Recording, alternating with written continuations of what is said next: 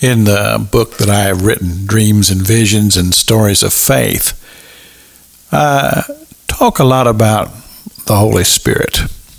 And I make this statement several times during the book that God really wanted me to know the Comforter. And we find that term in the Gospel of John. John refers to the Holy Spirit 4 times as being the Comforter.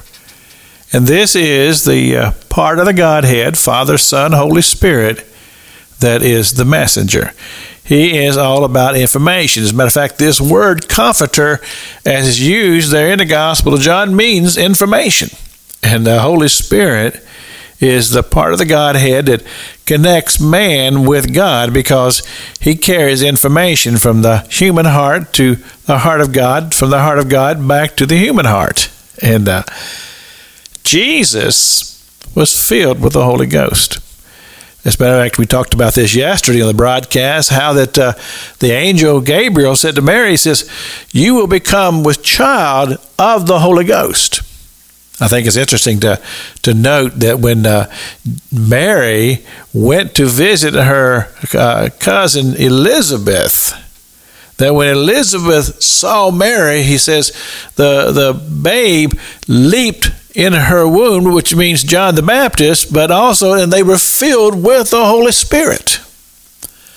So the Holy Spirit is very significant in our faith and our belief as Christians. And what we come to understand is that the ministry of Christ Jesus was empowered by the Holy Spirit of God.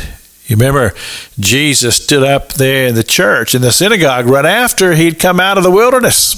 And there he had wrestled with the devil. And all 3 phases of the temptations of the devil, the lust of the eye, lust of the flesh, the pride of life. And he defeated the devil every time through the Word of God, empowered by the Holy Spirit. And he stood up there in the church and he read from Isaiah, and he said that the Spirit of the Lord is upon me, and he has anointed me to go forth in the ministry and to do the things that God has called me to do, to bring good tidings to the poor and to heal the sick and the suffering, empowered by the Holy Spirit.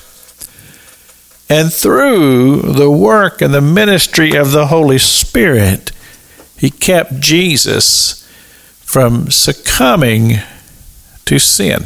Remember, I spoke of this yesterday on the broadcast in the book of Hebrews. It talks about Christ, our high priest, who understands the infirmities of humanity because he was human. And he lived the human life, but he allowed the Holy Spirit to guide him to perfection. I tell you something, church, there's something to be learned from that. And I think so often in the Christian church, we don't fully embrace the Holy Spirit because many have become fearful of him, because they said, well, look, if I become filled with the Spirit of God, I might do something crazy. Well, you don't need to worry about that. The Holy Spirit only wants what's good. It's Pastor Jack King with the gospel on the radio broadcast.